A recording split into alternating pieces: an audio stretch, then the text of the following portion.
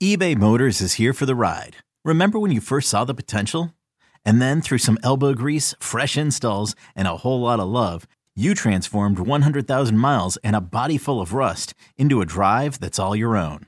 Look to your left. Look to your right. It's official. No one's got a ride like this. There's nothing else that sounds like, feels like, or looks like the set of wheels in your garage. With over 122 million parts, you can make sure your number one ride or die stays running smoothly. So there's no limit to how far you can take it. Brake kits, turbochargers, engines, exhaust kits, roof racks, LED headlights, bumpers, whatever your baby needs, eBay Motors has it. And with eBay Guaranteed Fit, it's guaranteed to fit your ride the first time, every time, or your money back. Plus at these prices, well, you're burning rubber, not cash. Keep your ride or die alive at ebaymotors.com. Eligible items only. Exclusions apply.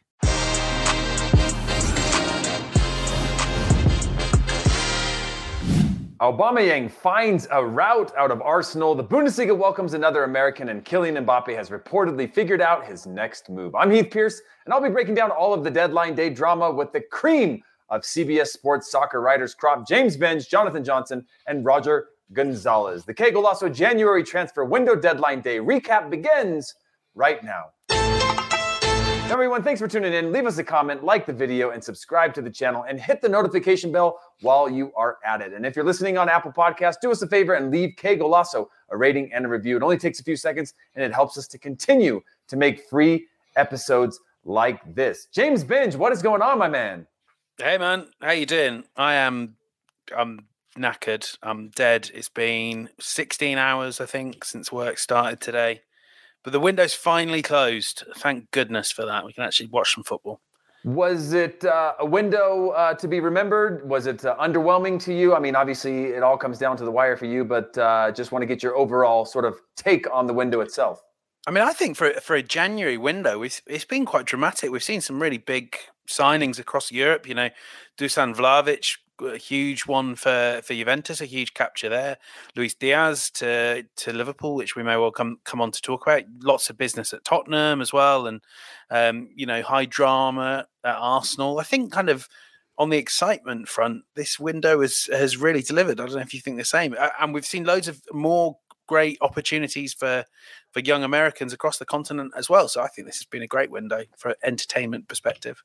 Yeah, and just overall in terms of the activity, do you think some of that shifted because of the seasonality of the World Cup, or just the busyness of the condensed schedule? Do you think some of that forced moves in a way that it hadn't in the past, or you just think it was just a more active window in terms of its excitement than your normal January transfer window? I definitely think the World Cup plays a part in this. We see this, this is almost like the summer transfer window before a standard World Cup, because players will be really conscious of how little time there is between the start of next season and the start of the World Cup. There's no real international breaks there. These are the opportunities that players have to get game time, to make sure they're going into international camps in the summer and in the spring with loads of reps in their system. So certainly I think that's made a big difference. I mean, if you look at, I know he didn't get his move, but if you look at something like Jesse Lingard, I mean, I was told by some people, around the clubs that were interested in him, that a big thing for Lingard was, I might need the whole year to get back in Gareth Southgate's plans. And I am certain he wouldn't be alone in that.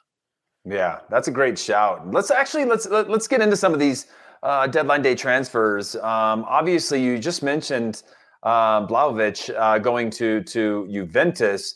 Was there any last minute talks? Was there any capability? Because there obviously was some big movements at Arsenal. Was there any further talks of him, or did that fade out pretty quickly over the last couple of weeks? I have to say, Arsenal certainly were interested in Dusan Vlahovic. That is very much true, but they never made a bid.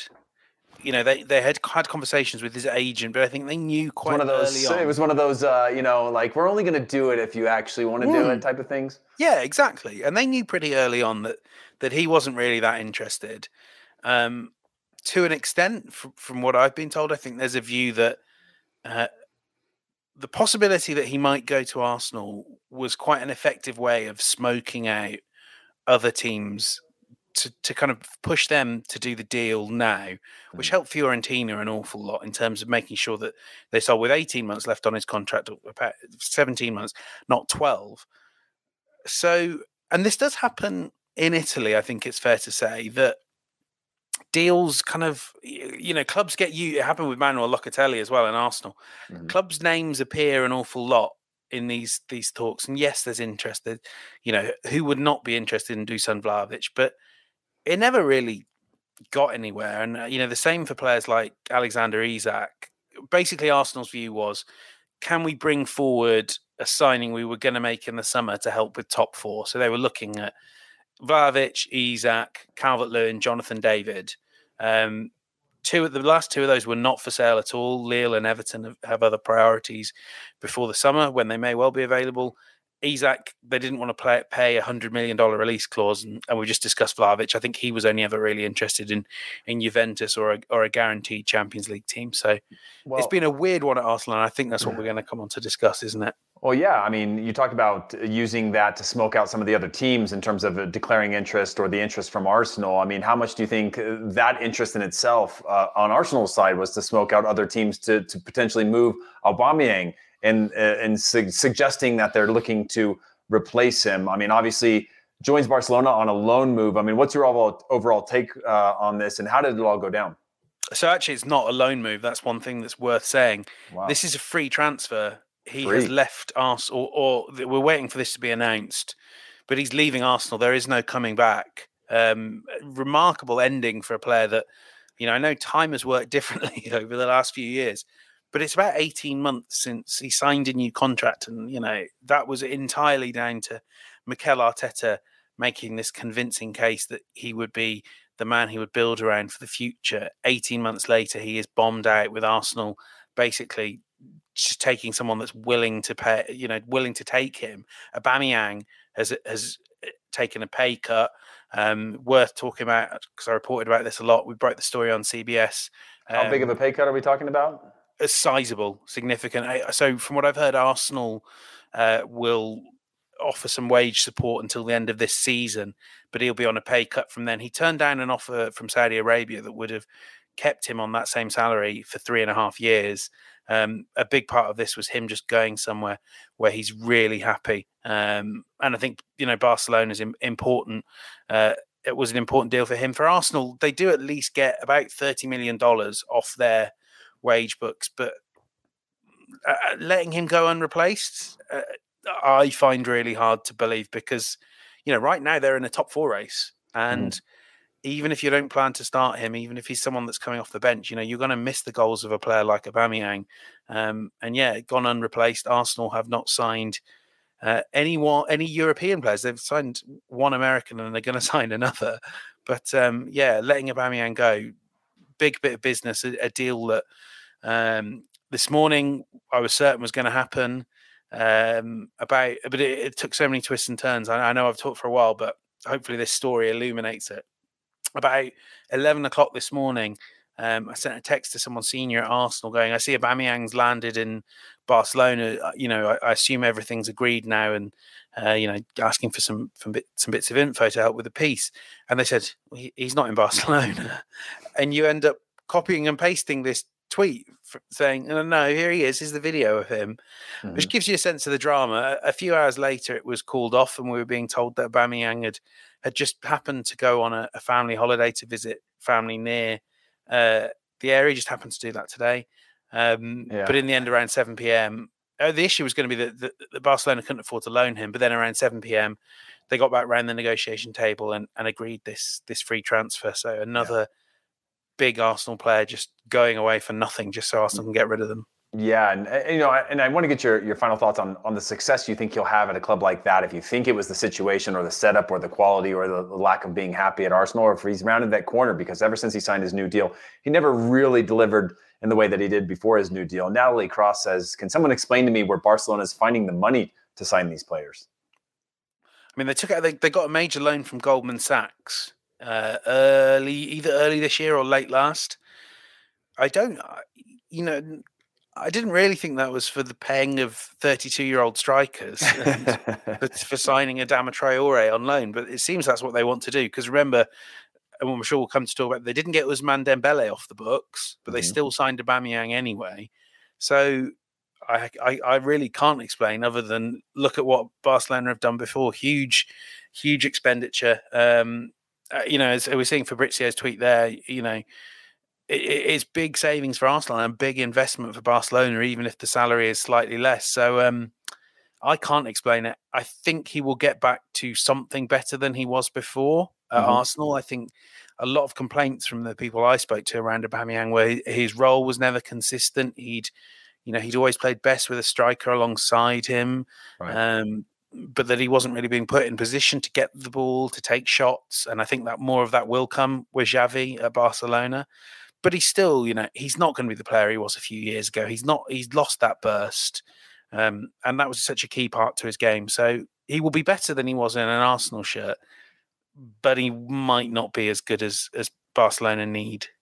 Yeah, and also another thing of note, obviously, Espanyol not willing to sell Raul de Tomas, but elsewhere in the Premier League, Spurs picking up Bentancur and Kulusevski. Obviously, we saw a lot of the rumors over time with Weston McKennie being part of that contingent of like 2-3 player deal, being able to move over to Spurs.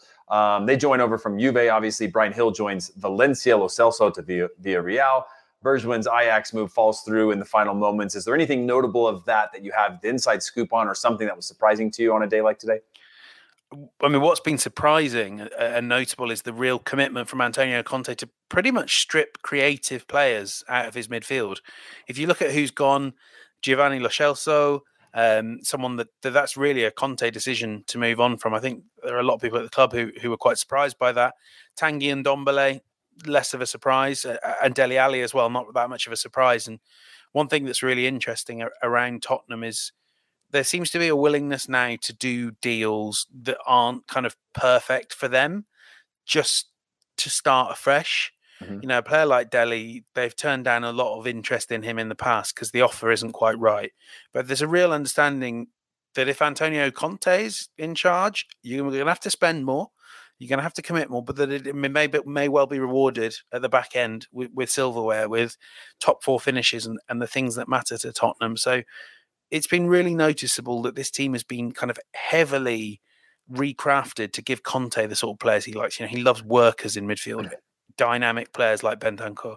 The forwards, it's much more of a sort of forward line that's built around inside forwards and Harry Kane. And a lot of the creativity is going to come not from an Ndombele or a Lo Celso playing the final pass, but from that 5-man attack, the wing backs, the inside forwards and Kane, and stretching the pitch that way. So it's certainly, it's a squad that's very quickly starting to take on the image of Conte after just one window. And it's generally quite a good idea to build around this manager.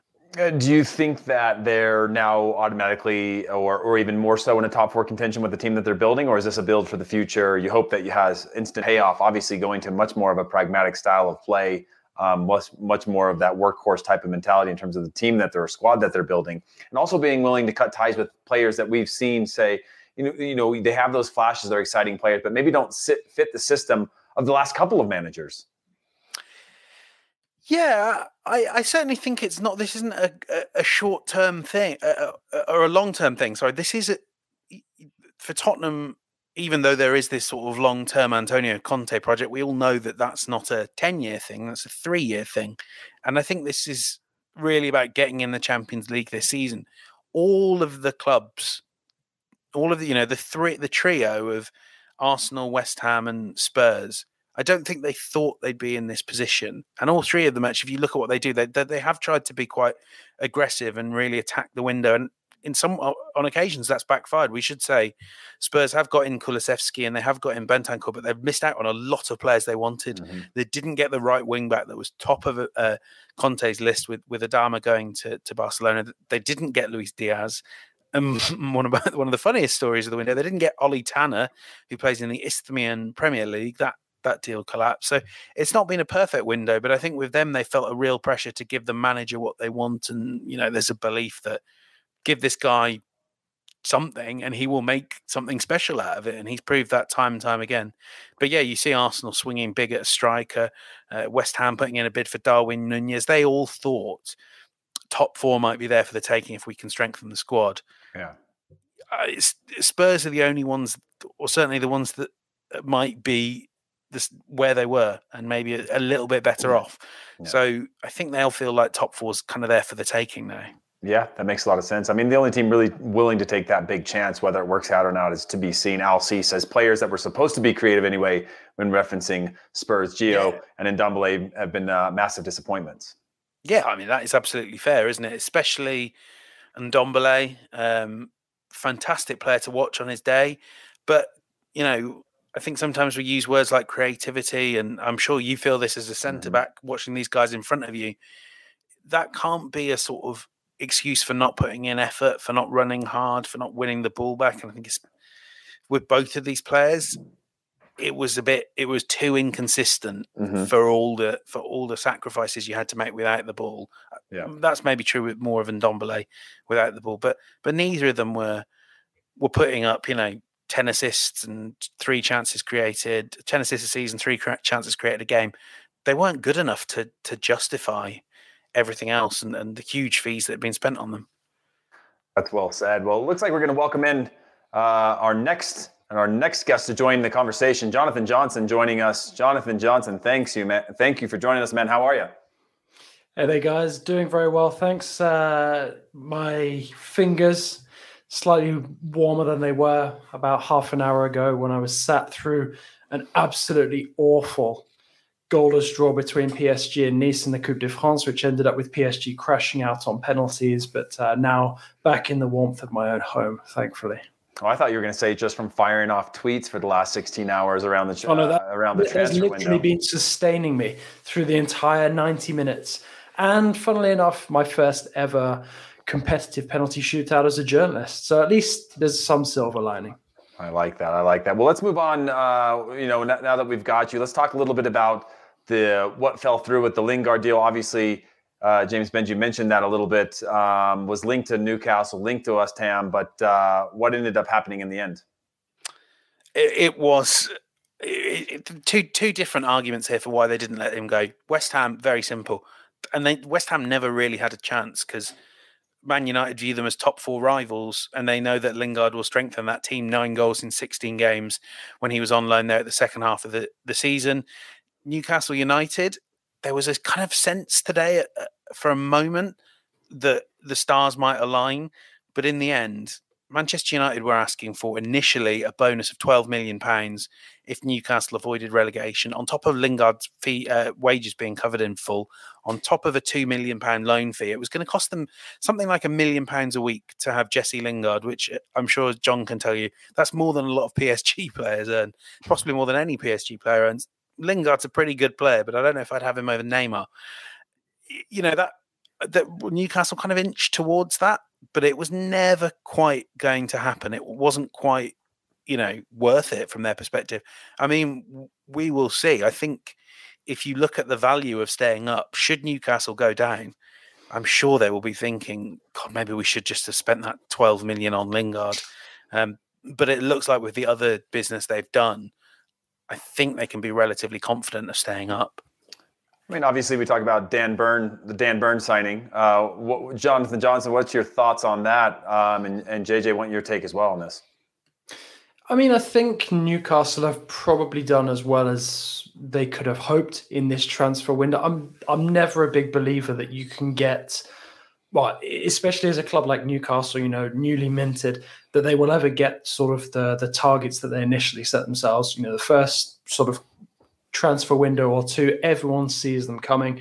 So it's very difficult to do reasonable business. And I think sort of in terms of the situation that they're in facing a battle to stay up and maintain their Premier League status, I think that they've done reasonably well, and guys like Dan Burn coming in, Matty Targett, reflect that. I think they have done some good business. Bruno Guimaraes, if they stay up, I think is a fantastic signing for them. Matty Targett was a very consistent performer for Villa. Perhaps not the sort of attack-minded fullback that many people crave, but I don't think by any stretch of the imagination he was a weak link in that Villa backline. So I think that Newcastle can, feel happy with some of these additions that they've made late on. But as James was saying, somebody like Lingard, when you've seen what he could do, especially during that productive loan spell with West Ham last season, he really could be the difference maker for Newcastle. I do still think that they have enough, especially given this late flurry of business, to stay up. But, somebody like Lingard probably would have pushed them over that bump and maybe even had them looking towards mid-table by the end of the season. Ben, do you think a hesitance with some of that had to do with the Greenwood situation and perhaps Lingard having a larger role? No, I was told that Manchester United was still happy to let Lingard go. He's not really in Ralph Rangnick's plans, and obviously as well that in terms of squad numbers, Anthony Elanga's emergence has offered Rangnick another option. Just maybe offering our listeners an update on the Greenwood situation. Greater Manchester Police have successfully applied. I believe it's successful for an extension to his arrest. He's obviously under arrest under suspicion of assault and rape. UK laws on this thing mean that there's not too much we can talk about it while it's an active criminal case. But he's also been suspended. He's still being paid by Manchester United, but suspended. And Nike, his sponsor, have suspended their relationships with him while the criminal process is ongoing. Makes sense. And JJ, for you, the Eriksen to Brentford move, was that something that you saw coming, and what do you make of it? I mean, I think everybody has been extremely curious to see where Eriksen would resurface, after it became obvious. And let's be honest, it was obvious pretty early on that there was never going to be a way back for him with Inter Milan. Once people started looking into the rules, realized that it's just impossible to play with a heart starter. It was basically a question of time to see when Eriksen would announce, if he would announce that he could return to playing football, and if he could, then where he might resurface. I know that there was a fair bit of expectation that he might go to Ajax, like Daley Blind. But, to see him come back to the Premier League, see him come back to London with Brentford is, it's really heartwarming. And I think it's definitely the probably the feel-good story of this transfer window.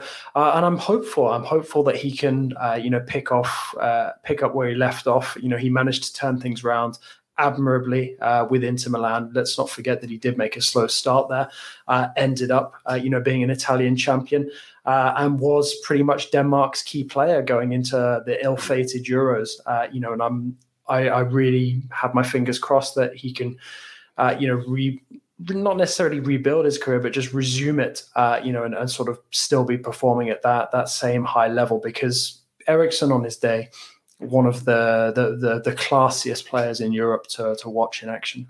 It's worth saying as well, we talk about this a lot, and rightly so, and JJ's explained it really well, from a non-footballing perspective, from a personal perspective. But actually, if you think about things on the pitch, one of Brentford's great strengths this season and in past seasons has been how dangerous they are at set pieces. You have Ivan Toney, Pontus Jansson, tall, strong players. They've now got one of the best free kick takers of their generation delivering dead balls. So aside from, how great it will be to see him back in London and, for him to get this wonderful reception and be back in the world's top league, it's a great footballing deal for Brentford. I think if Eriksen is able to play as he still is, and I think we can be pretty certain he'll still be able to put a cross on the sixpence like he used to before. So a brilliant deal, great signing, my favourite of the window. Well, that's well said. And obviously, Man City signed Julian Alvarez, but the big one of the bigger moves of the window was Everton's activity. JJ and James obviously want both of your takes on this, from Lamps to Donny to Dele Alli.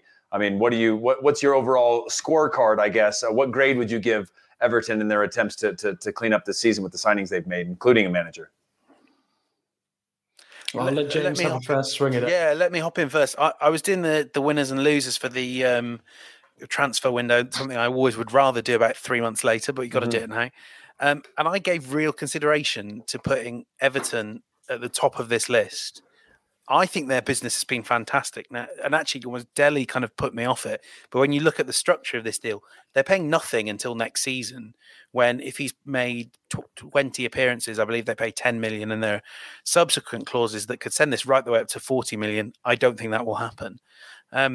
But it's a real great move. Donny van der Beek as well, a really impressive reclamation project. He hardly played for Man United, but when he did, he was often very good and really brought the best out of the forwards.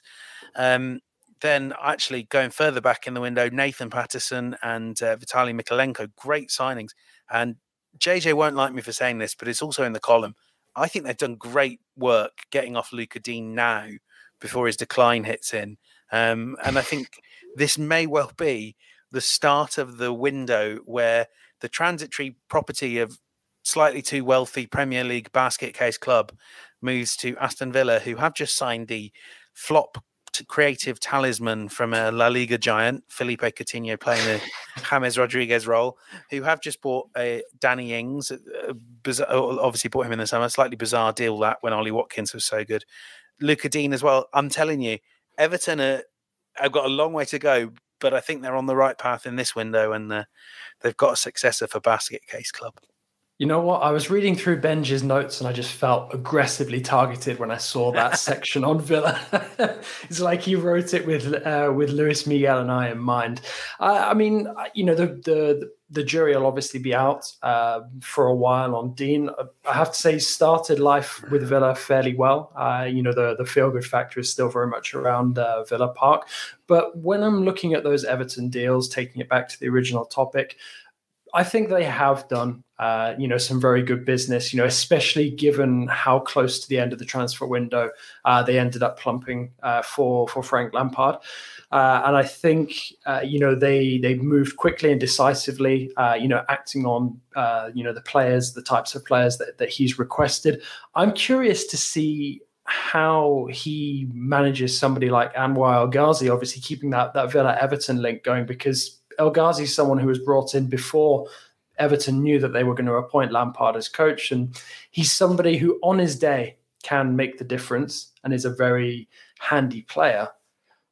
But he will probably put in about 2 really good, convincing performances every 10 games. And that's, you know, not really enough at the level for a club like Everton or Villa. So for me, I think that, you know, there are potentially some factors to Everton's business that might drag this down. But you know, I do think overall it's been quite a positive end to the transfer window for them. I'm envious of them picking up Donny van der Beek because he's somebody I was hoping Villa would move for even before Dean Smith was replaced as coach. I know he might not have been necessarily the best fit in terms of what Villa were looking for in the transfer window, but Van der Beek is somebody who I'm really convinced, you know, has a bright future in the Premier League. I'm frustrated that we haven't really been able to see it because he was just so good, you know, for Ajax before he moved to United. And it's been really frustrating to see how he's never really been sort of unleashed by United and given that opportunity to show what he can do. So I'm really hopeful now that he can enjoy himself over this second half of the season. You know, and it'll be interesting to see where Everton finished given this late influx of quality that they've got. That's well said. And that is your wrap up on Premier League, all of the inside scoop. James Benj, before we see you off to go to bed for the evening after a very long day, is there any final thoughts, anything you didn't mention or anything you want to get off your chest now that this window is closed? Yeah, an intriguing one that just collapsed after we started recording. Others have reported it, and I just had a chance to check my phone. Hearing that Fabio Carvalho will not be moving to Liverpool in this window. He will quite possibly be moving in the summer when his contract with Fulham expires. Fantastic young player who's had a really good impact in the Championship, 8 goals and 2 assists. He is going to be someone that they will snare. And Fulham can attest from experience that you do not get much money from a tribunal, which is where their fee will be set. I think the offer was somewhere up to 10 million. If they manage to get the deal done this month, they might get a few million, if that, when he moves on a free transfer. So Fabio Carvalho, name to watch out. And I think Liverpool, if they can get this deal done in the coming months, they'll feel like they've really got a bargain now. Well said. Well, thank you so much, James Benj. We appreciate all of your hard work, your inside scoop, and your willingness to stay up all hours to report on even all later of this. for JJ. Yeah, that's fair. That's true. But when I send JJ off, I'll give him an even bigger compliment. You just won't be here to see it. So thank you so much, James Benj. Cheers. Thank you. All right, JJ, let's move on to a little bit of Ligue 1. What's been going on there? Some PSG news, as well as perhaps some Bundesliga transfer news that have come down the wire. So I guess, you know, to address the 800-pound gorilla. What is the deal with Mbappe, and what are you hearing on your end? Yeah, well, it's interesting because we had those Bild reports saying that, basically the deal with Real Madrid's been agreed. There's now been, a distancing from Mbappe's entourage saying, nothing of the sort has been agreed, denying all of those reports. There was never going to be any confirmation of anything like that before PSG have played both of their games against Real Madrid. How those matches pan out, we'll just have to wait and see. Doesn't bode well, them crashing out of the Coupe de France the way they did against Nice. And really, you look at PSG's performance in this transfer window as well. I mean, okay, they managed to get a couple of guys off of the wage bill. You've got Rafinha, Sergio Rico out, but I mean, it's really lackluster considering that PSG were looking to bring in someone like Ndombele, who would have given them, a major injection of quality in midfield, despite, how flaky many people view him as a player after his time with Spurs. And I think it just rubs salt in the wounds, really, that Lyon have not only gone and brought Ndombele back to Ligue 1, at least until the end of the season on loan. I'm not convinced they'll be activating that option to buy, given it's so high, but we'll see how it plays out. But the bit of business that I'm most envious about from a PSG point of view is Lyon getting Romain Fèvre, a guy I rate really, really highly, coming in from Brest, who I think have also incidentally done good business in replacing him with Belaili, the Algerian international, on a free transfer. That's very, good value, I think. But Lyon signing Fèvre, again, somebody who has been looked at by a number of big European clubs. AC Milan were very, very keen on him. PSG were taking a look as well. So for Lyon to have suddenly gone from selling Bruno Guimaraes to Newcastle, and people saying, what's going on here? What direction are Lyon moving in? They've suddenly managed to pull it out of the bag, and they look even better than PSG. So a lot of negativity around Parc des Princes right now, and it's not just that situation with Mbappe that you mentioned earlier. It's a lot of reasons. There's no return to fitness, looking likely in the next week or so for Neymar. Same goes for Sergio Ramos, and we've got this Real Madrid Champions League clash looming on the horizon. Less than a fortnight away now.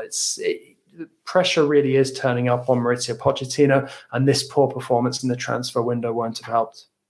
Yeah, and when you look at the Ousmane Dembele staying put at Barcelona, was there anything sizable or legitimate with a move out for him, or was that always going to be the case, at least from what you're hearing?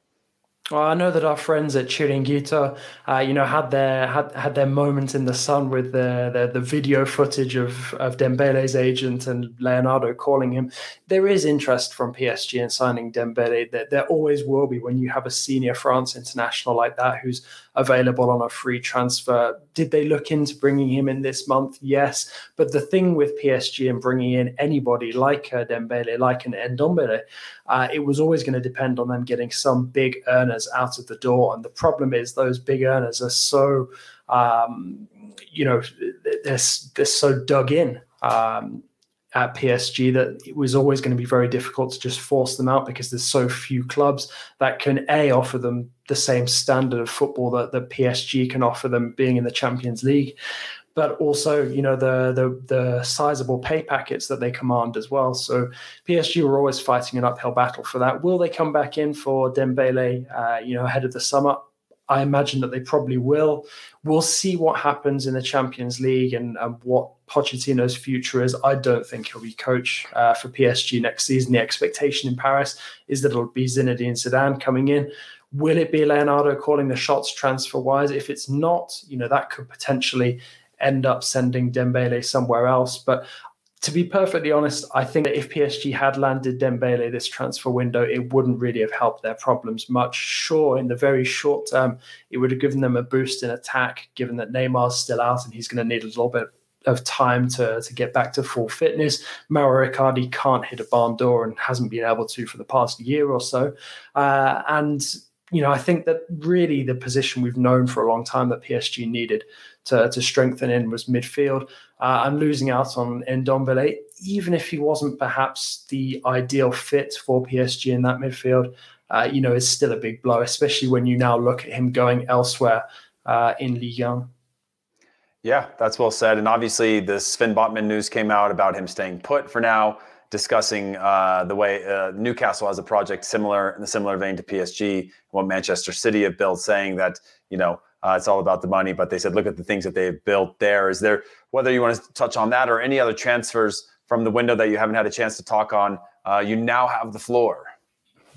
Yeah, I mean, Botman, I think it's just a question of time, really. Botman, like Jonathan David, is going to be leaving Lille at the end of the season. It's just the fact that Lille were able to advance in the Champions League, did a few bits of shrewd business, like selling Jonathan Ikone to Fiorentina, that has managed to stave off this necessity to cash in on some of their other potentially larger assets in terms of the transfer fees that they could command. We're looking at Renato Sanchez, Jonathan David, Sven Botman being, sort of three big-ish transfer fees. I think David will dwarf all of them in terms of the price that he commands. But I think it's positive for Lille that they'll be able to see out the season with them, because that boosts their chances of getting back into Champions League qualification territory in the league. And it also gives them a chance to, try to spring an upset in the Champions League against Chelsea. I don't see that happening, but the fact that they're even there, that's already brings in a significant financial windfall, which could be bettered, if PSG also crash out at the same stage against Real Madrid. So we'll see how that one plays out. But Lille, I think it's just a question of time. We're waiting until the summer. And if Newcastle stay up, I'm sure they'll come back in for Botman, and maybe he will, look at that opportunity again and want to be one of the first real star names that signs up for the project once they're, guaranteed to start with a clean slate at the beginning of next season in the Premier League. And if they don't, if Newcastle go down or whatever, or they lose interest in Botman, there won't be any shortage of potential suitors for him. I think most big clubs across Europe know how good he is, and they will be looking at him and hoping to do business with Lille this coming summer. I think the two main curiosities I have in terms of the Ligue 1 transfer window is how Saint-Etienne and Bordeaux's moves play out, because there's been some very interesting transfers done by both of them late on in this transfer window, both battling to survive in Ligue 1. Bordeaux have moved to bring in Yosuha Gilavogi. They've also been trying to bring in Anel Ahmedhodzic from Malmo, a very highly rated defender.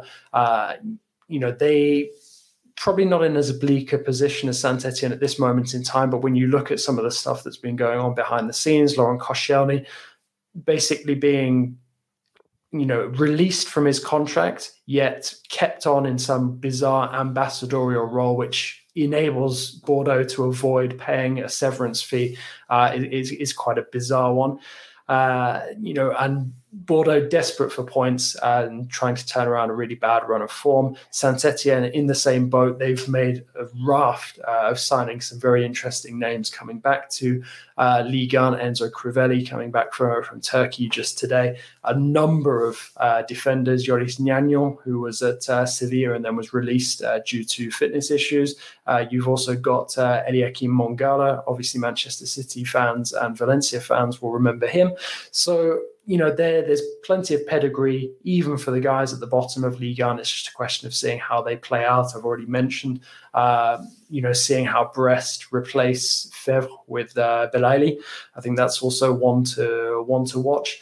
And obviously, when you've got somebody like a Monaco not selling Aurélien Tchouameni, at least until this summer, that's another additional star name that we get to continue to enjoy here in France. So, an interesting January transfer window, I'd say, in Ligue 1, even if it was, sort of with limited star power, so to speak. That's well said. Well, you wanted depth, you got depth. You wanted inside info, you got the inside info from Jonathan Johnson. Thanks so much for joining us, Jonathan. Before we see you off, just as a heads up to everyone, we're going to head to a quick break. When we come back, Roger Gonzalez is going to be joining us from CBS as well to talk about some more transfer news. I'm Sandra, and I'm just the professional your small business was looking for. But you didn't hire me because you didn't use LinkedIn Jobs. LinkedIn has professionals you can't find anywhere else, including those who aren't actively looking for a new job, but might be open to the perfect role, like me. In a given month, over 70% of LinkedIn users don't visit other leading job sites. So if you're not looking on LinkedIn, you'll miss out on great candidates like Sandra. Start hiring professionals like a professional. Post your free job on linkedin.com/recommend today. Robert Half research indicates 9 out of 10 hiring managers are having difficulty hiring. If you have open roles, chances are you're feeling this too. That's why you need Robert Half. Our specialized recruiting professionals engage with our proprietary AI to connect businesses of all sizes with highly skilled talent in finance and accounting, technology, marketing and creative, legal, and administrative and customer support. At Robert Half, we know talent. Visit roberthalf.com today. There you have it. Roger Gonzalez, thanks for joining us. Before we get into the conversation, just a quick little CTA for everyone. For all of the latest transfer news, make sure to follow Kegel Lasso Podcast and subscribe to Kegel Lasso YouTube channel. Tomorrow, Fabrizio Romano will be on with LME for a retrospective look at transfer deadline day and the January transfer window as a whole. You don't want to miss it. Roger, how are you, man? Doing great. How are you? I'm doing all right. Thanks for joining me. So obviously, we've got a lot coming out of North America in terms of transfers. We obviously had the George Bello news. Want to get into that. Brendan Aronson staying put with Salzburg.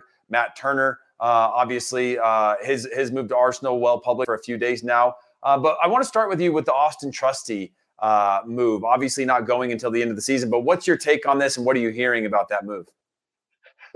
That came out of left field, I think, for all of us. I think when you look at the Arsenal ownership, obviously, same owner as the Colorado Rapids, that obviously there's that connection that seems to add some sort of, it makes make a little bit of sense to us, I guess in the end. But I mean, he's obviously a young defender that has some potential. Didn't think something like this would happen. Didn't seem to really be on the radar, for a potential move. So, I mean, I was caught off guard just as anybody else. And yeah. I go back to thinking, I think there was a video recently of Mikel Arteta, who was in Colorado visiting with Arsenal owner. I think it was at like an Avalanche game or something. And I thought about that. I was like, I wonder if there's anyone in MLS that he would consider. And obviously we saw the Matt Turner thing, which, is still a bit surprising, but makes more sense than I think this move does. But I think it's just a long-term, project for them to see if they can help groom a defender that certainly has a lot of quality, but wasn't really on the radar for a move.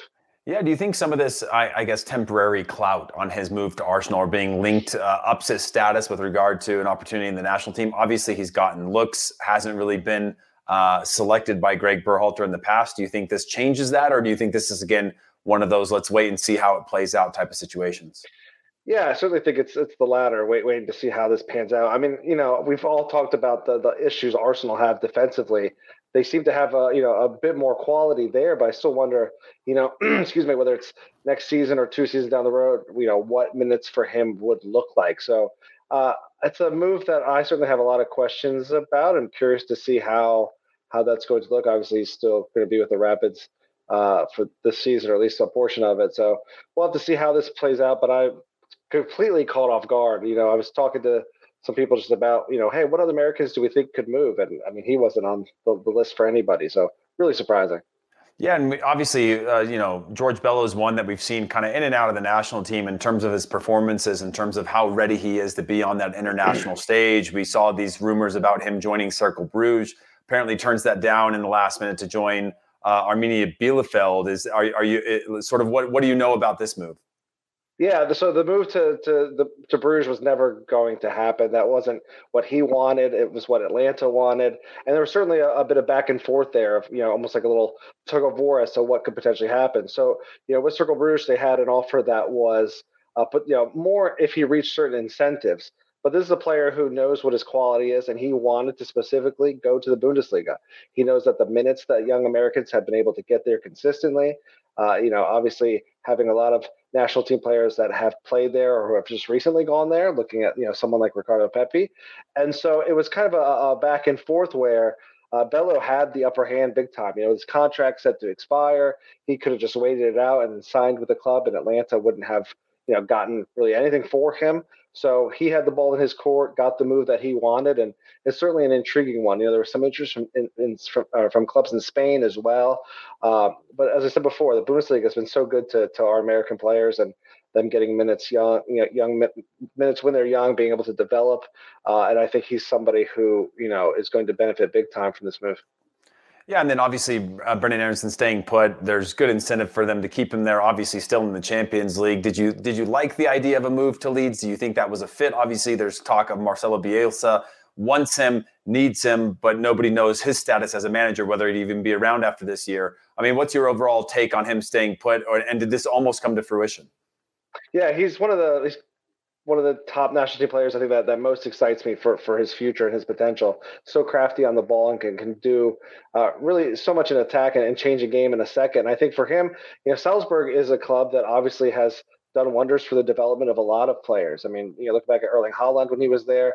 I remember talking to Jesse Marsch when he was a coach there, and this was when they were just in the Champions League, and we didn't know much about them, and he was just talking about the young quality there, just how they emphasize the getting minutes for these young players and how their development has just gone incredibly well. And I think for Aronson, it's similar for him. I think, while it would have been exciting to see him, in the Premier League right away, you'd wonder, what his minutes would look like.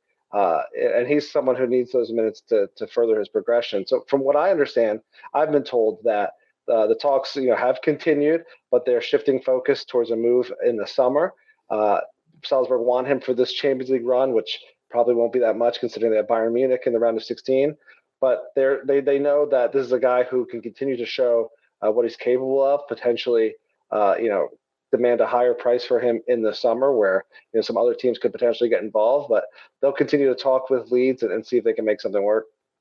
Well, Joel Jimenez said, I'm glad to hear Bello is headed to the Bundesliga. Hopefully he can help Armenia stay up. Obviously, that's one of the struggles that we see with some of these clubs is you get into these instant relegation battles, which I think helps shape and mold the players, but not always great, especially on the defensive side. Obviously, Ricardo Pepi can be the hero on the other end.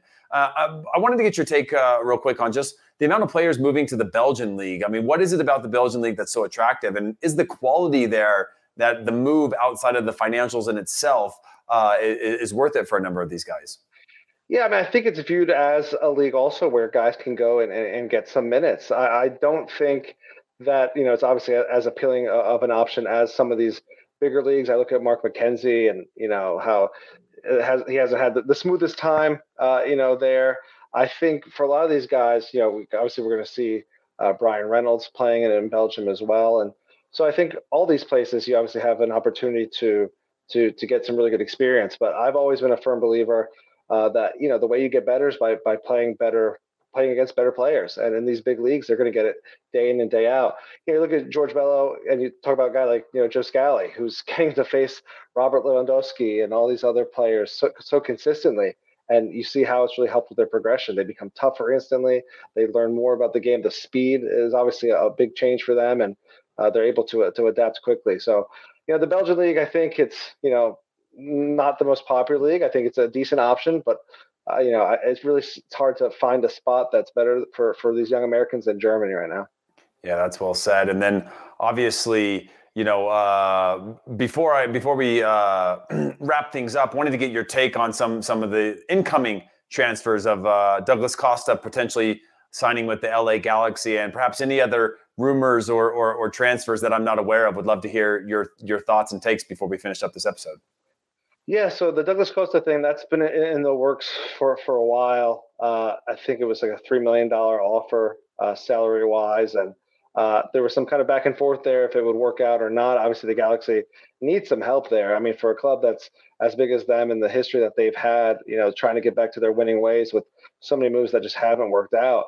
And Douglas Costa is a guy who's just kind of fallen off, the face of the earth. We saw him obviously in Italy. He goes to Gremio. Not long after, they were Copa Libertadores champions. They've gotten relegated since then. So it's been just really crazy. And this is a player who, I mean, I think we both know with his quality, he could come to MLS and potentially be an MVP candidate. He's got that much skill. He's got so much speed. I love this move for the Galaxy. I'm curious to see how it works out and how he can maybe develop a bond in the attacking third with Chicharito. And when it comes to the other moves, more I'm hearing about is just, potentially, more players going to Europe. And the big one I always get, asked about is Miles Robinson. Atlanta has said that there aren't offers. I'm told there have been offers and they don't want to sell him.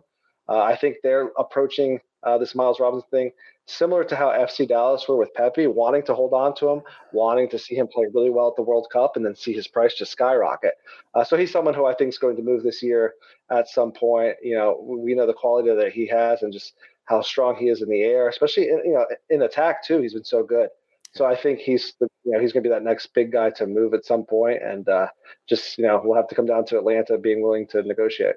Yeah, and I guess on that note, Jesus Ferreira signing a new DP deal. What was that with the risk of losing him to another club? Was there interest in there, and that was part of the negotiation, or was this all just part of a larger plan, like you said, to perhaps sell him on when his stock gets a little bit higher? Yeah, I mean, certainly wanting to hold on to him as having a proven replacement in attack for what they lost in Ricardo Pepi, but also knowing that with the national team he's getting his chance and could potentially see his price go pretty high if he can play consistently. So he's someone who's gotten interest from abroad, someone who I think we all think will be there at some point. But FC Dallas certainly needed someone like him to stick around, and, in case they have that quality, adding Paul Arriola to make a run this season. But he's someone that before long, like so many of these young Americans, we can expect to see them in Europe. Amazing. Well, thank you so much for the insight, Roger. Is there any final thoughts that you have? Anything you want to share? Anything you want to get off your chest before we sign off on this episode? Just such an exciting time, the whole transfer window. So many moves that I'm, really intrigued to see how they plan out. I think Luis Diaz to Liverpool is the best move. They don't really need him, right, with all the quality that they have, but he's an absolutely incredible player that I think can help them, not come back in the league, but in the Champions League. I mean, he's just such a fantastic talent. And I think Julian Alvarez to Manchester City, though he'll stay at River Plate. I'm a diehard Boca Juniors supporter. I'm glad he'll be gone at some point, but this kid is for real. He has the potential to be one of the very best strikers in the world. And I think, City might look at him in the way they looked at Gabriel Jesus, thinking he could come there and be a superstar consistently. Obviously, that hasn't really worked out, but I think with Julian Alvarez, they have the next big thing there. Well, there you have it. Well, thank you guys so much for tuning in. I'll be going live again on Wednesday alongside Jimmy Conrad as we recap the action from USMNT versus Honduras. So make sure to mark your calendars for that one. Jimmy and I will also be doing an extensive preview of Wednesday's octagonal game. So keep your eyes peeled on the Que Golazo podcast feed and YouTube channel for that. And before we go, make sure you follow Que Golazo podcast, leave it a glowing review and a rating. And on the YouTube front, hit subscribe, hit the notification bell. Thank you so much, Roger Gonzalez. Thank you to our producer, Des Morris, and we will see you guys soon.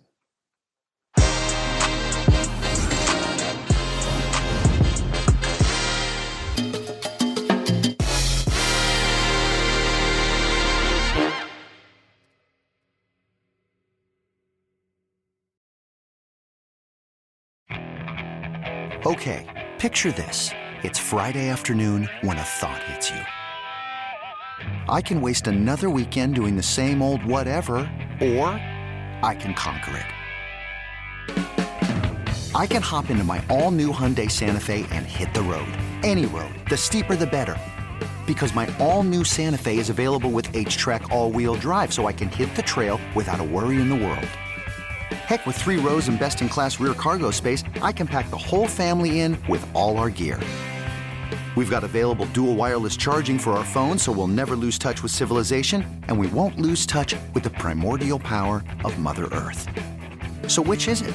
Waste the weekend or do something a little more epic? And conquer it in the all-new Hyundai Santa Fe. Visit HyundaiUSA.com or call 562-314-4603 for more details. Hyundai, there's joy in every journey.